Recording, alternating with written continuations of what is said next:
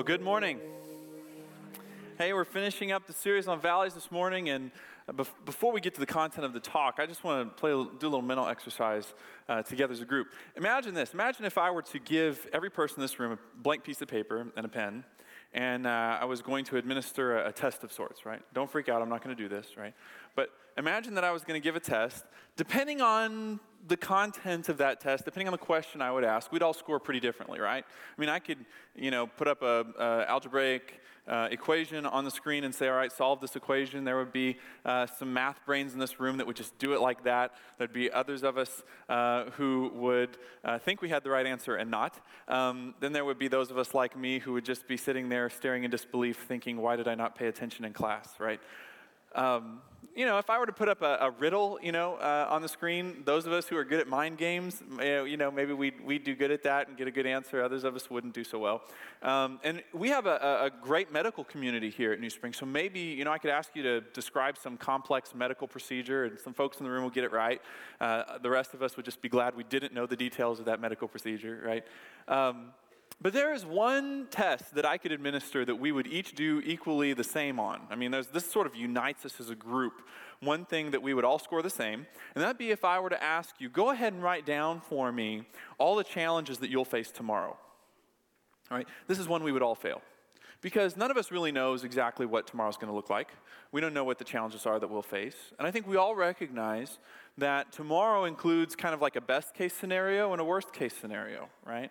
Best case scenario is you go to work tomorrow and they say, hey, you've been a great file clerk for 2 years. Starting tomorrow, you're the vice president of the company. We're giving you an additional 6 weeks vacation. Your salary is going to be multiplied on the order of 10. It's been nice. And we'd just like to give you the day off today. Why don't you just go and celebrate, right? That'd be the best case scenario, right? We don't tend to worry too much about those sorts of things, right?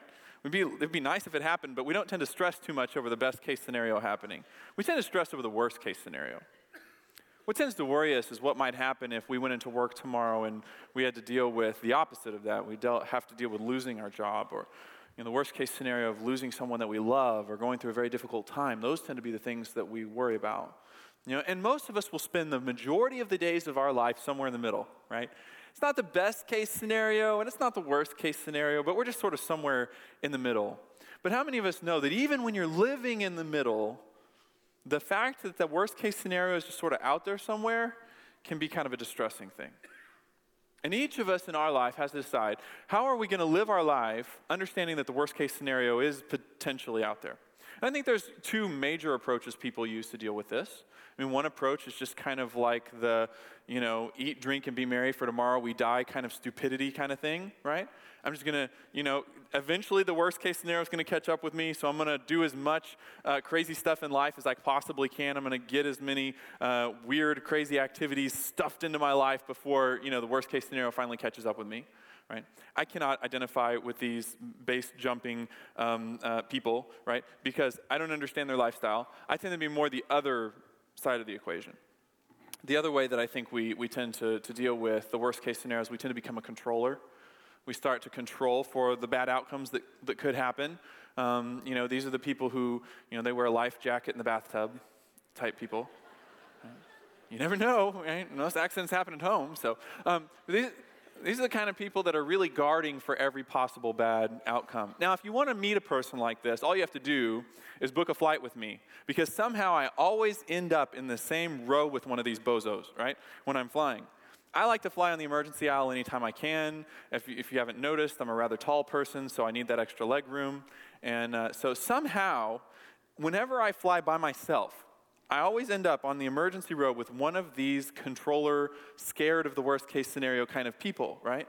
When the flight attendant comes out and does their little spiel, right, and they show you how to use the seatbelt in case you forgot since you got out of your car and went into the airport, they're showing you how to properly affix your oxygen mask in case the plane is careening into something hard at 500 miles an hour. You're going to want to make sure you have that thing on real well, right?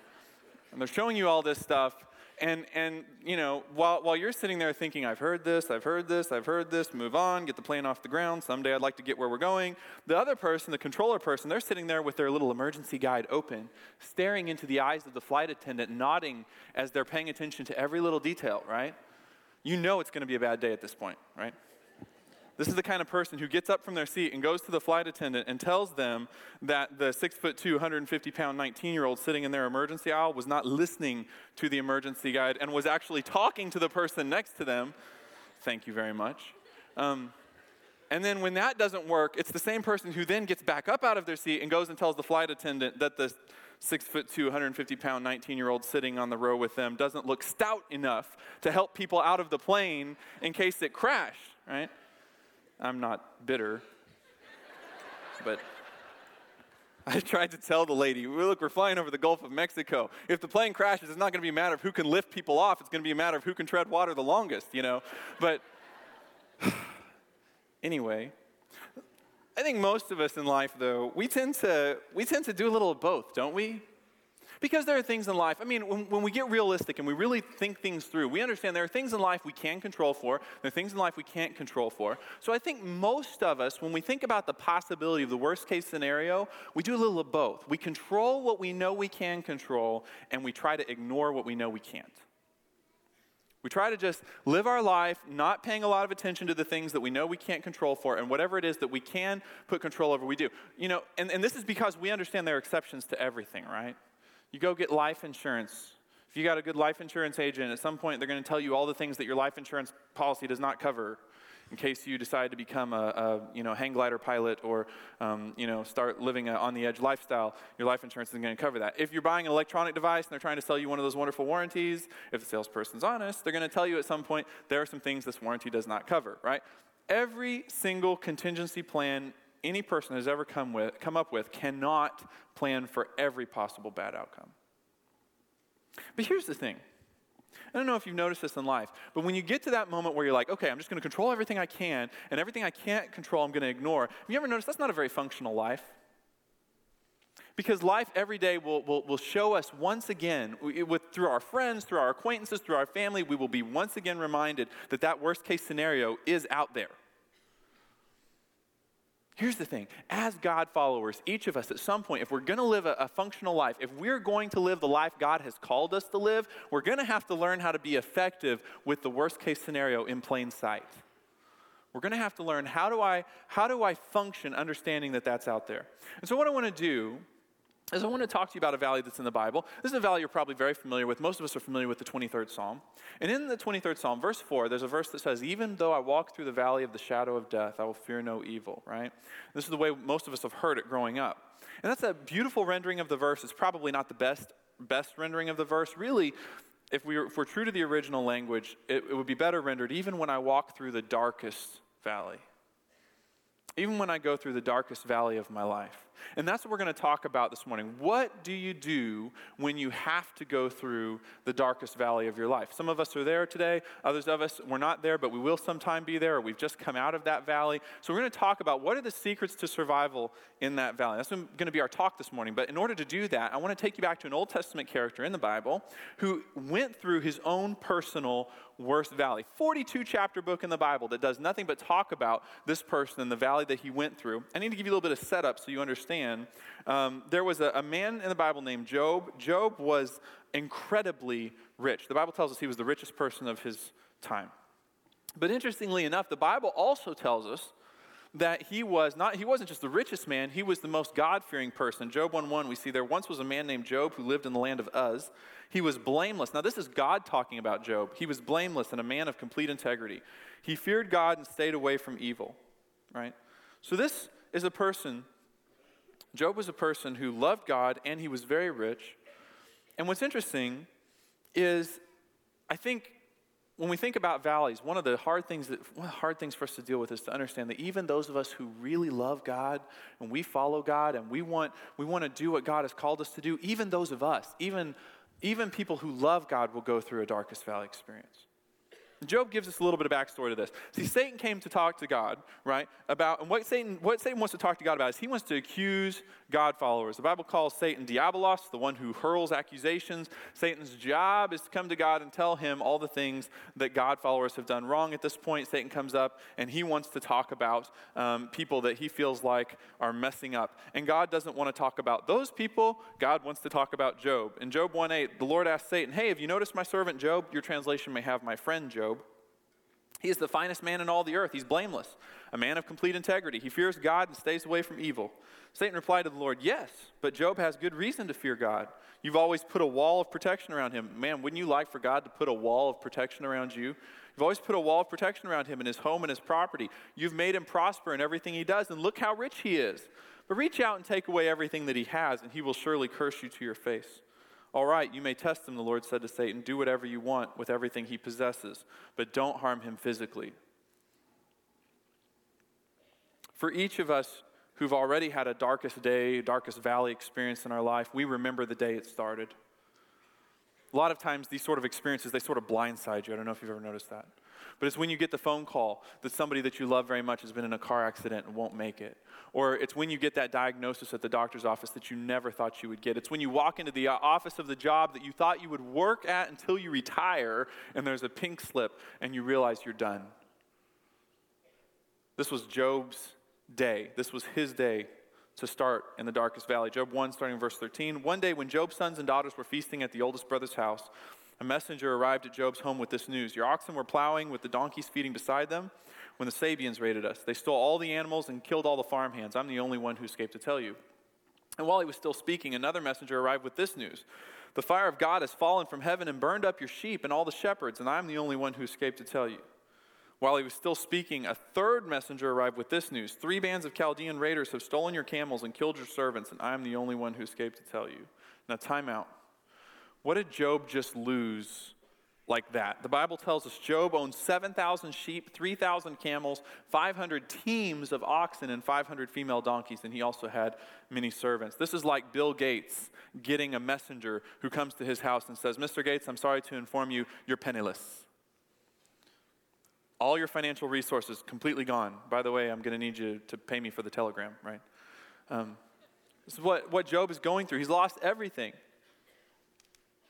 And then while he was still speaking, another messenger arrived with this news. Your sons and daughters were feasting in their oldest brother's home, and suddenly a powerful wind, some translations are going to call that a tornado, swept in from the wilderness and hit the house on all sides. The house collapsed, and all your children are dead. I'm the only one who escaped to tell you. Job lost everything he had. The kids that were the prized possession of his life are dead. The Bible tells us that in this moment, Job falls on his knees and he worships God. Man, wouldn't you love to be that kind of God follower? Even when he loses all those things. This is a verse that many of us have heard all our life. And Job said, I came into this world naked. That's the way I'm going out. I'm going to bless God's name regardless.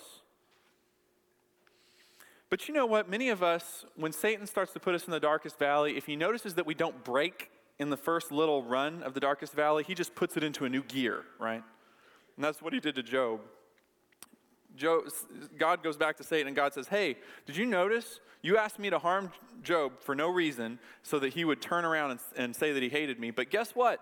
You did it, and he's still worshiping me. I guess you were wrong. And if Satan had any integrity at all, he would have said, you know what? You're right. I did do wrong. But that's not the way he plays. Satan said, oh, you know what? Skin for skin. Okay, so maybe taking away his stuff didn't do it. But I tell you what, you let me touch his health. You let me make him a very sick man, and I'll guarantee you he'll turn on you then. And God tells Satan, okay, you can touch his body, but you can't kill him. So Satan left the Lord's presence, this is in verse 7, and he struck Job with terrible boils. These were sores from head to foot. And Job scraped his skin with a piece of broken pottery as he sat among the ashes. And his wife said to him, are you still trying to maintain your integrity? Curse God and die.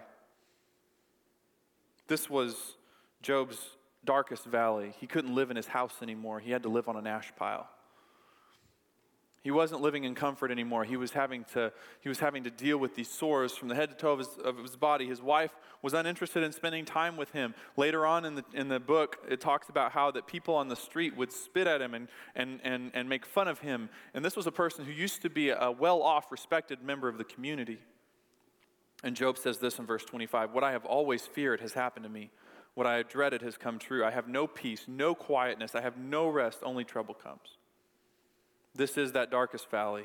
In Psalm 23, it says, even when I walk through the darkest valley, I will not be afraid. What are we talking about when the Bible says the darkest valley? Unfortunately, it's very difficult for us to bring over biblical poetry into our language and have it really carry forward all of the emotion and intent of what the poet is saying. When David talks about, when I walk through the darkest valley, he's saying, even when I go into a valley where there is no light and I cannot see my hand in front of my face and I reach out and there's no life, there's no one to reach my hand, there's no one to listen to me, no one to talk back to me, I feel like I'm completely alone and abandoned, there's nothing here for me and it's dark and I'm alone. Even when I go through that, I won't be afraid because I know God is with me. How do you do that? How do you survive in the darkest valley? I want to give you some secrets to survival in the darkest valley and we'll be done. Here's the first one. First secret to survival in the darkest valley is don't waste your energy wishing your way out. Don't waste your energy wishing your way out. And this is for me as much as it's for anybody else because this is what I do, right? I get in the darkest valley and I go, God, I don't want to be here. I hate this. I hate having to deal with this. This is not what I anticipated my day was going to be like. This is not what I anticipated my week was going to be like. God, why didn't you stop me before I did this? I was trying to honor you. I went down this path. Why didn't you divert me? Why didn't you take me a different direction? Why do I have to be here right now? God, if you're God, you can take me back out of this. Back me out of this situation. And Job did the same thing. In Job 3, Job says, why wasn't I born dead? Why didn't I die as I came from the womb? Why was I laid on my mother's lap? Why did she nurse me at her breasts? Had I died at birth, I would now be at peace, and I would be asleep and at rest. In Job 6, it says, oh, that I might have my request, that God would grant my desire. I wish he would crush me. I wish he would reach out his hand and kill me. Job 10, this is Job speaking to God. So why did you have me born? I wish no one had ever laid eyes on me. I wish I'd never lived, a stillborn, buried without ever having breathed. We go to God and we say, God, I wish I didn't have to deal with this person. I wish you'd never put this person in my life. God, I wish there was no such thing as cancer. I wish there was no such thing as a heart attack or a stroke. God, I wish I'd never gotten married. But before you wish your way back to the entrance door of the valley that you're going through, you're going to want to make sure you're ready to forfeit what God has at the exit. It's interesting. I was at a local hospital recently in the emergency room corridor, and they were wheeling a mom in labor, I guess, towards the ladies' wing of the hospital. And her husband was walking alongside the wheelchair, and I'll never forget, she grabbed his arm and wrenched him over by where she was. I thought she was going to pull his shoulder out of the socket, right? And she looked into his face, and she said, I don't want to do this anymore. Right?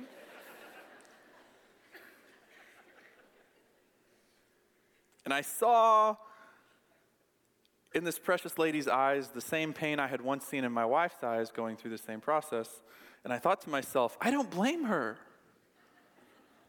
I wouldn't want to do it anymore either.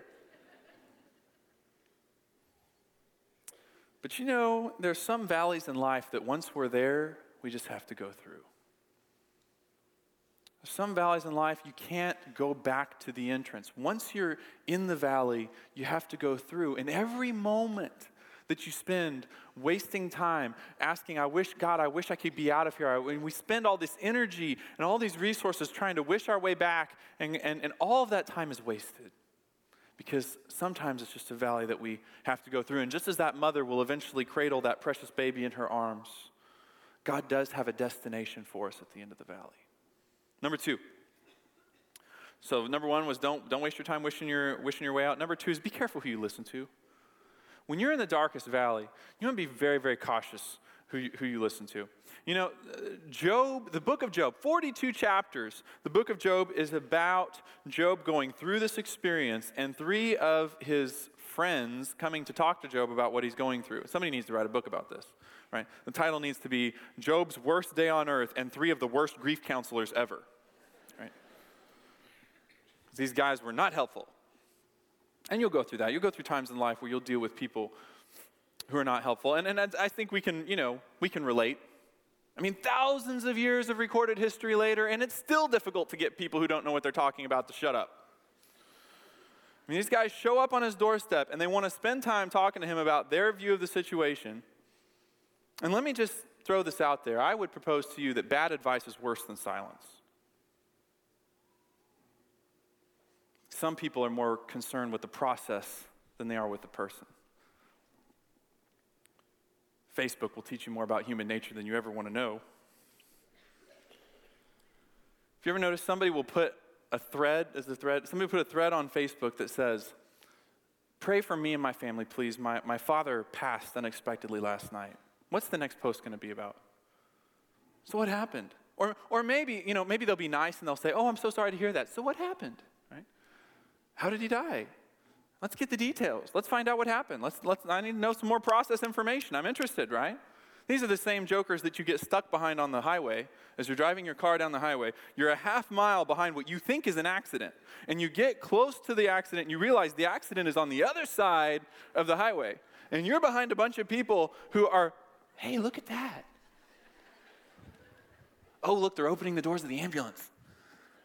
And the policeman's writing a little report. I wonder what he's saying. "Hey, sweetheart, yeah, I'm on K96. There's an accident out here." "You're right, I should text them."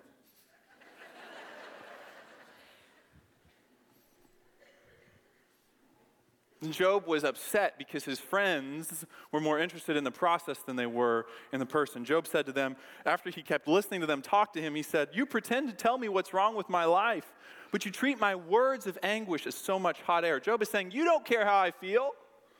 You're not interested in understanding what it's like to be me right now. I'm trying to tell you where I hurt. I'm trying to tell you what my pain is. I'm trying to tell you what it's like to go through what I'm going through. And all you're interested in is telling me your opinion of what I'm going through and what I should do about it.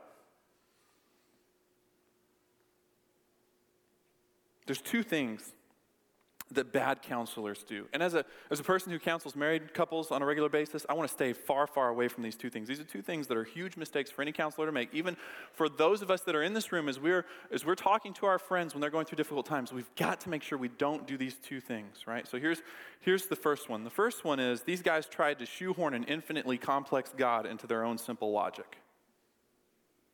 We serve a God that is more complex than any of us ever have any idea. And these guys had put God in a box. They had observed God work, and they had come up with their own theory of God. And they came to Job to present to Job their theory of God, to explain to Job, this is how God works.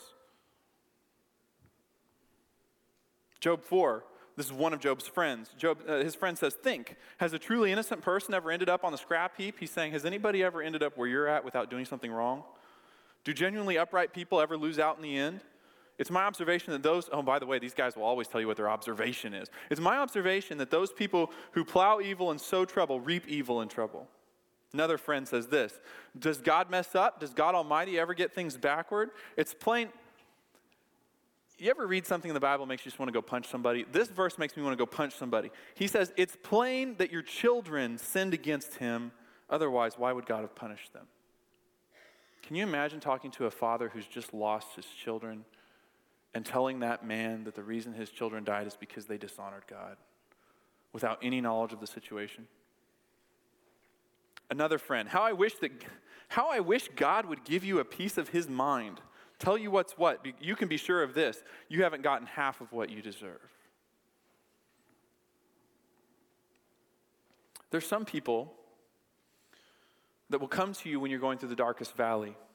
And they may be valuable people and they may have a place in your life, but there may come a time where you have to say, I just need you to be here with me right now and I don't need your advice.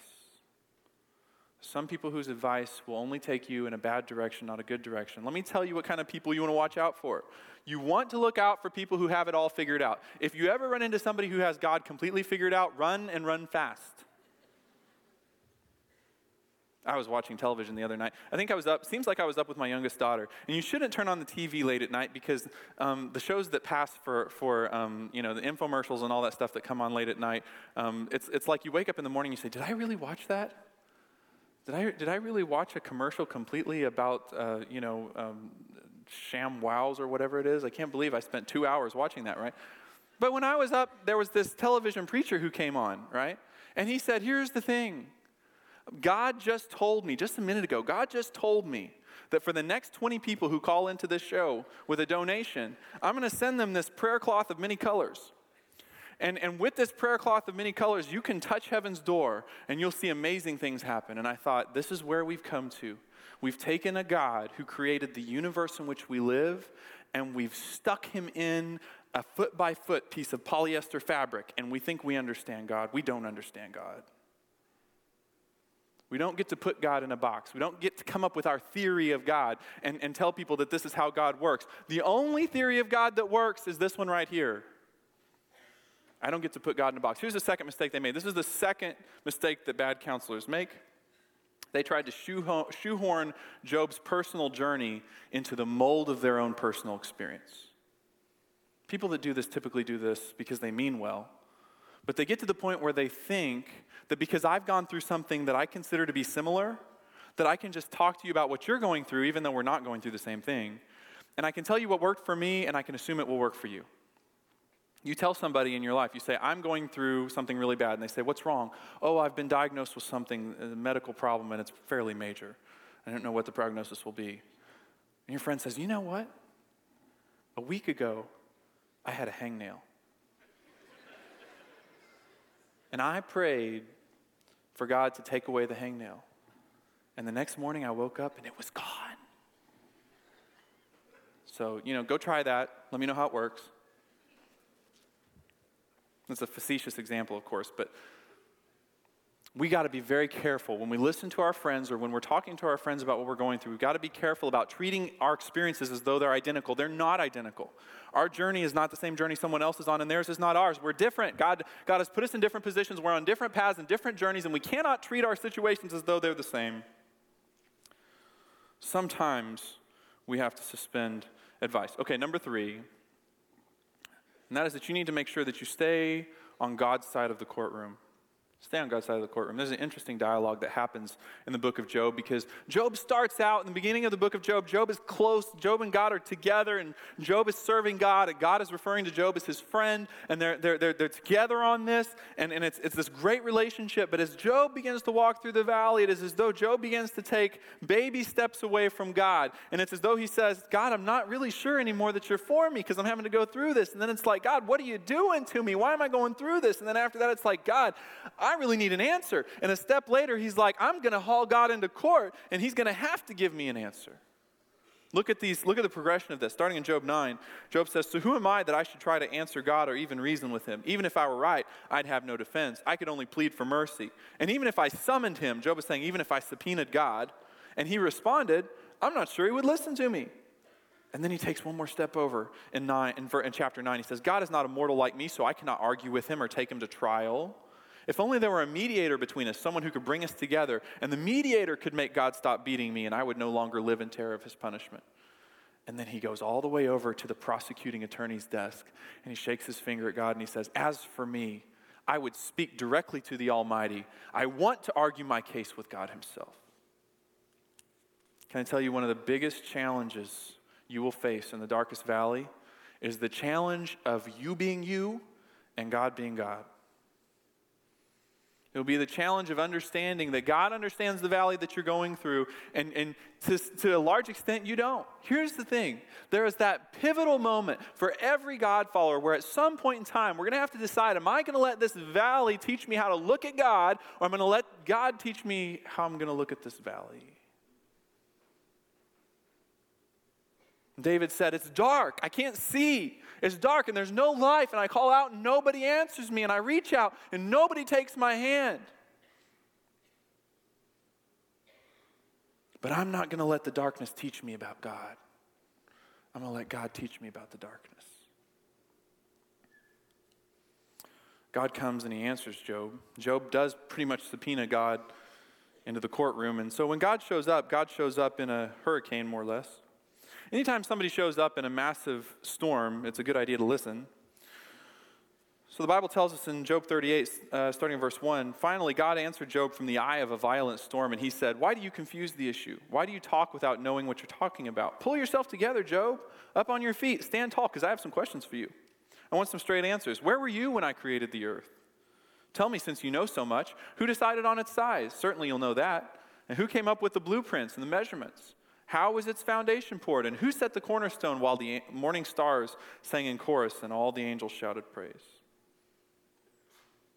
God is saying to Job, Job, I love you, but you're not God. Your friends are not God. Only God is God. Why is this important? See, here's the thing. Satan thought he understood Job's limitations. Satan thought he understood Job's breaking point, right?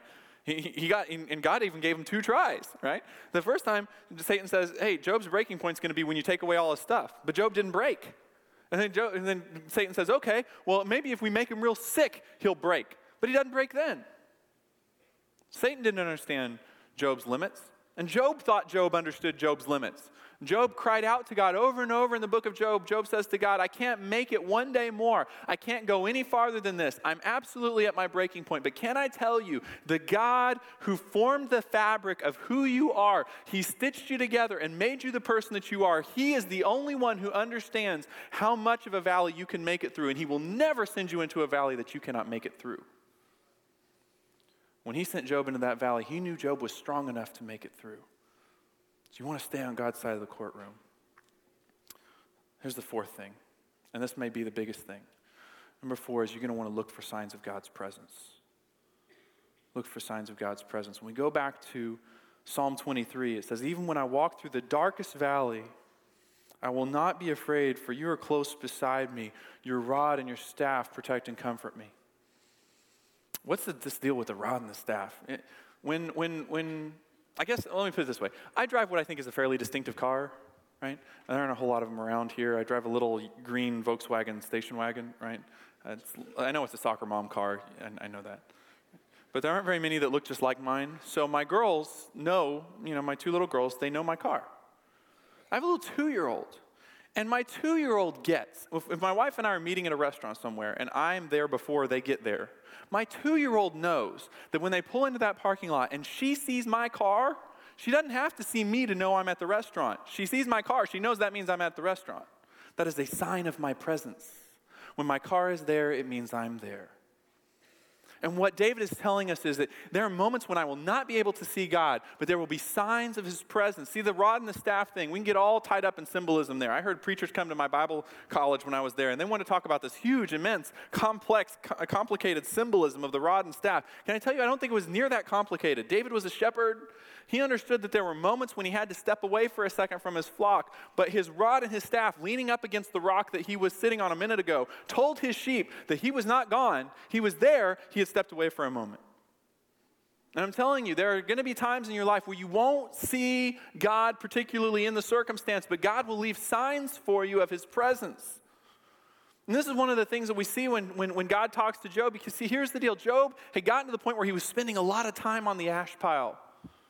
And he got so focused on the ash pile that he couldn't see the stars when they shone at night. He forgot that the God that he served is the God that put this universe together, the God that hangs the stars at night, the God that was sustaining him every day with breath and the ability to live. See, some of us, it won't be an ash pile. For some of us, it'll be a hospital. And we'll be in that hospital, and we'll get so used to the hospital. And you know what I'm saying, when the smells of the hospital and just the general environment become so familiar to you that you can't help but start focusing on it. You can get so focused on the hospital that you can forget the God that put you together. And God is saying, you need to remember there are signs of my presence. And they are there to remind you that you can make it through the darkest valley. That word comfort there, the Bible says, your rod and your staff protect and comfort me. And in our culture, we think of comforting as, you hug somebody, you pat them on the back, you say, I'm so sorry you're going through this. But that's not really what that word comfort means. I used to read this verse, and I used to think David is such a better man than me, because the verse says, even when I go through the valley of the shadow of death, I will not be afraid. And I thought, wow, I cannot say that about myself. I cannot say that when I go through the darkest valley of my life, I won't be afraid, because I know Jonathan Hoover, and I know when I go through that valley, I know I'll be afraid. That's just me. But what's interesting, that word comfort really puts it into perspective, because if we go back to the original language and we look at what that word means, that word actually means, when David says it comforts me, the word comfort means to change my mind about being afraid. See, in the moments when we go into the darkest valley, it's not that we won't be afraid. We will. It'll be tough. If you lose somebody that's very important to you, if they pass away, it won't be easy. And it'll be scary going into that valley. If you lose your job, it'll be scary going into that valley. If you have a relationship fall apart that you always counted on, it'll be scary going into that valley. But God is saying, no, in that moment, I'm going to leave signs of my presence. And those signs are there to change your mind about being afraid. Why does God's presence change our mind about being afraid? I recall when I was growing up, my dad didn't like to fly at all. You can ask him about that sometime. But he didn't like to fly, and so my dad, when I was, especially when I was around 9, 10, 11 in that age range, my dad was asked to speak all over the country, and so we had this little Volvo 240 bathtub of a car that we drove all over the country in. And one of the things I noticed about that car is it had to have the worst designed windshield known to man ever. Somehow, every time we'd go on one of these cross-country trips, we'd get caught in some terrible storm. And it didn't matter how high you turned those windshield wipers on, when a storm hit, you could not see past the windshield, right? You just could not see at all in front of the car. And those storms would come up, and I would tend to be afraid because, it's a little bit scary when you're careening down the road and you can't see in front of you. But I would always remember that my dad was a very safe driver. I'd ridden in the car with him for thousands of miles across the country, and we'd never been in an accident. My dad had always been an incredibly cautious person. And the thing is, I trusted him. And so in those moments, I remembered that I was in the back seat and my dad was in the front seat. I would close my eyes, lean back in the seat, and know that at some point we would get through this. There's going to be a time when you're going to go through a darkest valley in your life, and it's going to be impossible for you to see. But those are the moments where we have to remember, I'm in the back seat, God's in the front seat, and I trust him. And I'm going to choose not to be afraid because he's here, and I know we're going to get through this. That's perhaps one of the most important things to remember about going through the darkest valley in our life is that darkest valley experiences are through experiences, they're not to experiences. Maybe the most dangerous thing we can do when we go through a darkest valley moment is to take a snapshot of where we're at and to think that it defines our future. Because God doesn't just drop us off at the darkest valley, he goes through with us. God is going to leave, and I don't know where this message reaches you this morning, but if you're going through the darkest valley, let me encourage you, look for those signs of God's presence. They are there to change your mind about being afraid, and you will get through this. God will take you through. Father, we thank you so much for the fact that you are a loving God who takes us through even the darkest of valleys. You are a great God, and we thank you. While heads are still bowed and eyes are still closed, it's possible that you might be in this room this morning and you say, Jonathan, this God that you're talking about that gets you through the darkest valley, I don't have a relationship with him. Well, the really great news for you is that God has already done everything that's necessary for you to have a relationship with him. He sent his son to pay for the things you've done wrong. Now all that remains is for you to trust him and to say, I accept your gift. So here's what I'm going to do. I'm going to say the words to a very simple prayer in a moment. My words aren't important. The important thing is if you mean this in your heart, you can say this silently in your head, and if you do, it'll be settled this morning. Here's that prayer. Dear Lord Jesus, thank you that you love me. Thank you that you died for me. I know I've done wrong things. I know I can't get to heaven on my own. This morning, I accept your free gift of heaven and forgiveness. I believe in you, Jesus. With heads bowed and eyes still closed, I want to pray. Father, one more group of people in this room I want to pray for. Father, if there's anyone in this room right now, and today is their darkest valley, they're in the middle of an experience that, Father, is very difficult for them, I pray for your peace and for your comfort. Even as we call out and we say, can anybody hear me? And Father, we just ask for the faith to understand that there's nothing that could possibly separate us from you. Father, for anyone going through the deepest valley, I just pray for your comfort, for your peace, and for the understanding that you are with them. In Jesus' name, amen.